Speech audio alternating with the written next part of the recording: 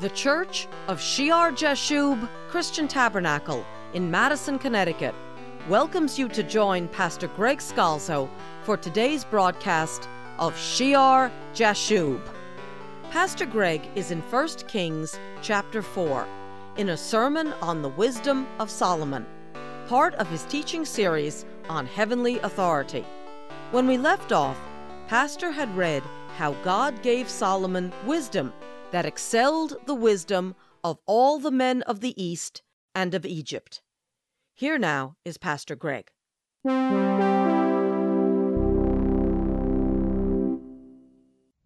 I was in college a classics minor. When you had at NYU, if you had a science background, I was a chemistry major, they wanted everyone to be well-rounded. So you could not take a science or a math curriculum as your minor. So you had to take one of the more liberal arts programs. So I was a classics minor, and I saw professors, smart men who were so taken with the wisdom of all these ancient pagan civilizations, the Romans, the Greeks, the Egyptians, the Persians. But here the wisdom of God is right before them, and they run after the wisdom of the East and the wisdom of the Egyptians. We are saved only by the wisdom of God in Christ Jesus. It's foolishness to man. It is the wisdom of God. We live only by the wisdom of God in His holy word, His word of truth. And actually, I believe that Solomon's example here, all the people from these different kingdoms coming to see him, from Egypt, from Sheba, from the Euphrates, from Babylon, because they're so impressed with him, I believe that inspired a lot of the forgeries, the non-spiritual wisdom writings that came up in abundance after Solomon, which all those professors love to look at and read. They're really trying to copy the wisdom that God gave to Solomon. Verse 31 of chapter 4 of 1 Kings, "For he was wiser than all men, than Ethan the Ezrahite, and Heman, and Calcol, and Dada, the sons of Mahol, and his fame was in all the surrounding nations." So all those accepted by the people as wise, in this day renowned sages, he was wiser, and his fame spreads to all the surrounding nations. Now you may want to know who these men are, these sons of Mahol. Mahol means dance. So rather than being their actual father, this could mean sons of dance, or men whose role in religious wisdom was involved somehow with music. There are those who would say that they're the sons being called Ezrahites of Judah's son Zerah, because in 1 Chronicles chapter 2, verse 6, it gives a listing of names that sound very similar to these. The problem, of course, in the Hebrew society, just like today in many traditional families, names are repeated over and over again. Kids are named after grandparents, and you'll see a repeating of the names in the chronologies. So it's hard to know exactly who these men are. Ethan the Ezrahite is associated with Psalm 89. Psalm 89 says, "A contemplation of Ethan the Ezrahite." And it speaks about David. So we would expect Ethan then to be a contemporary of David. The psalm before it, Psalm 88, is a psalm of the sons of Korah, a contemplation of Heman, the Ezrahite. So they're both mentioned in Psalm 88 and 89. And in 1 Chronicles, if you remember, we studied 1 Chronicles 15 when we were looking at genealogies.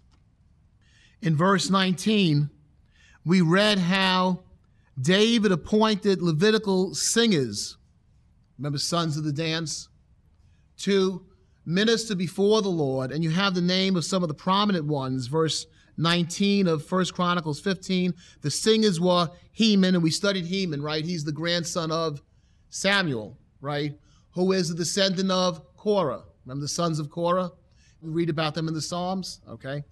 Again, you have Asaph, and you have the name Ethan, what the sound cymbals of bronze. So it's very possible, very likely, The wise men of David, his father's times, were these Levitical singers whom God inspired to write beautiful songs and who gave contemplations and insight.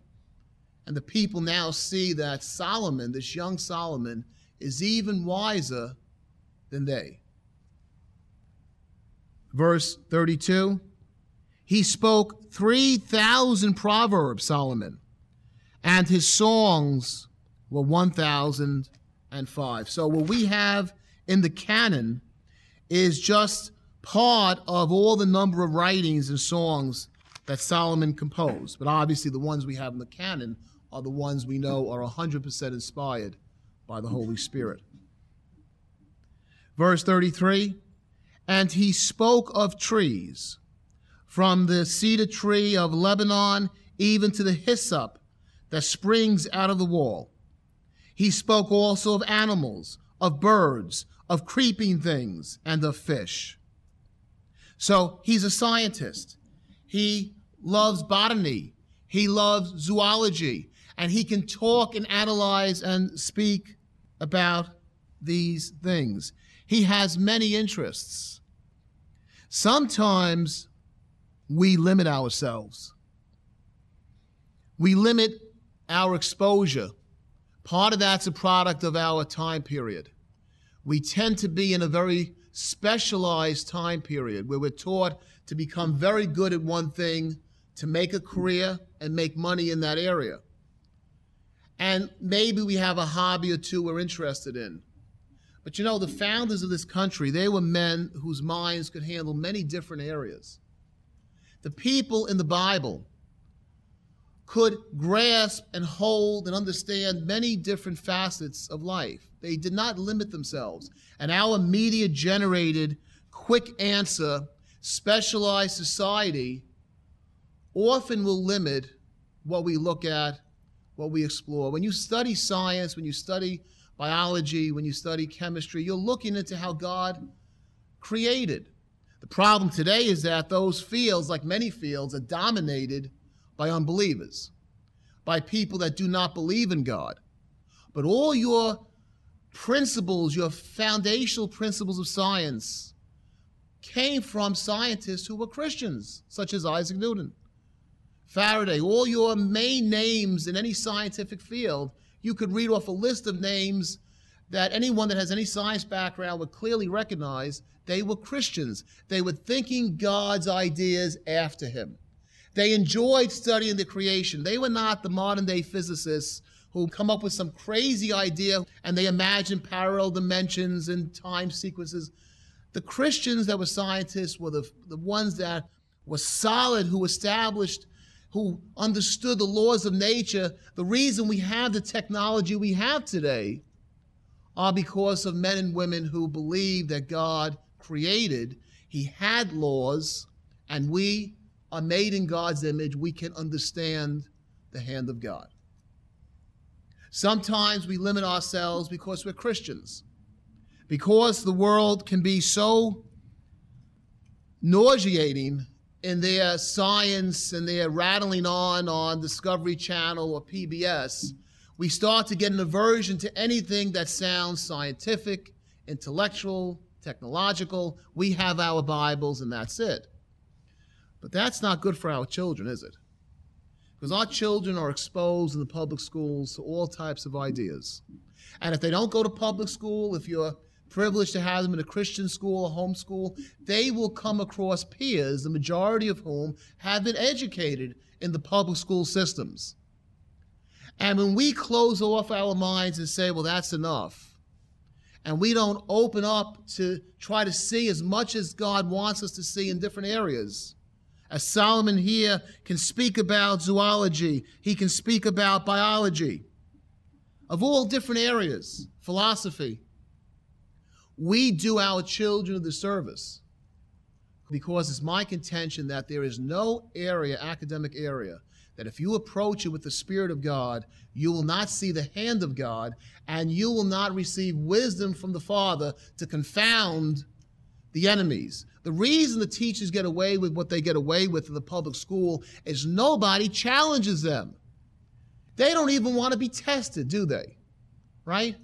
We know one lady who was a teacher, and when she heard they were going to start to test them, she ran to take some type of college course because she became paralyzed with fear of being tested in her own area of discipline. So she found a way to get out of it by taking a quick course, and it's easier to take a course and write a paper and get a passing grade with a professor who is like-minded than it is to go take a test, nuts and bolts, and what the discipline teaches and pass it.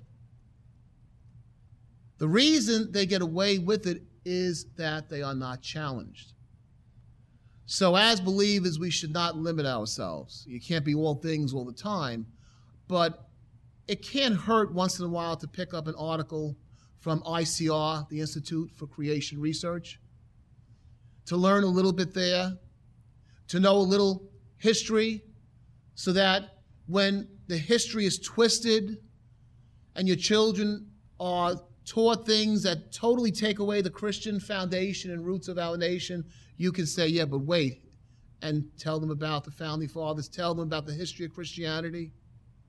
When they try to reverse it, and Christians are made to be the evildoers of history, where jihad came and for 400 years went through North Africa, went through Israel and Syria and Antioch and Asia Minor and Pergamus and Thyatira and all those churches, and killed by the sword and put the sword to the neck and said, you will convert.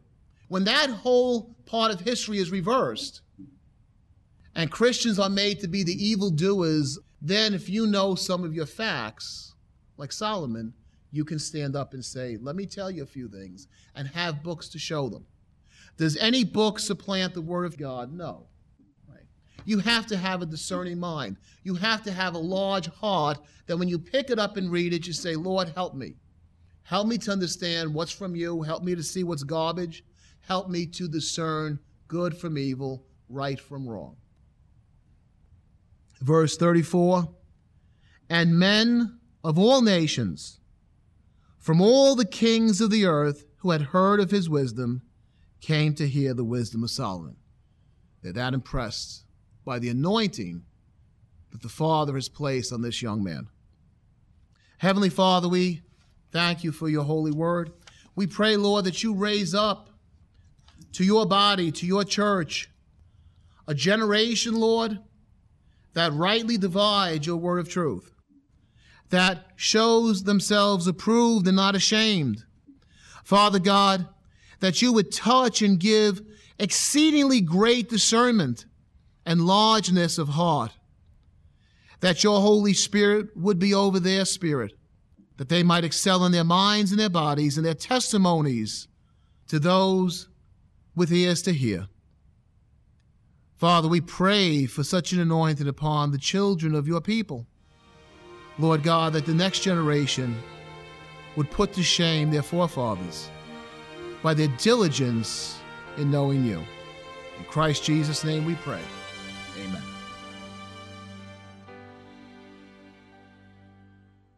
We invite you to visit Shear Jashub on the web. The address is www.shearjashub.org. That's SHEAR-JASHUB.org. Make it your site for serious Bible study, and may the Lord Jesus bless you as you serve him.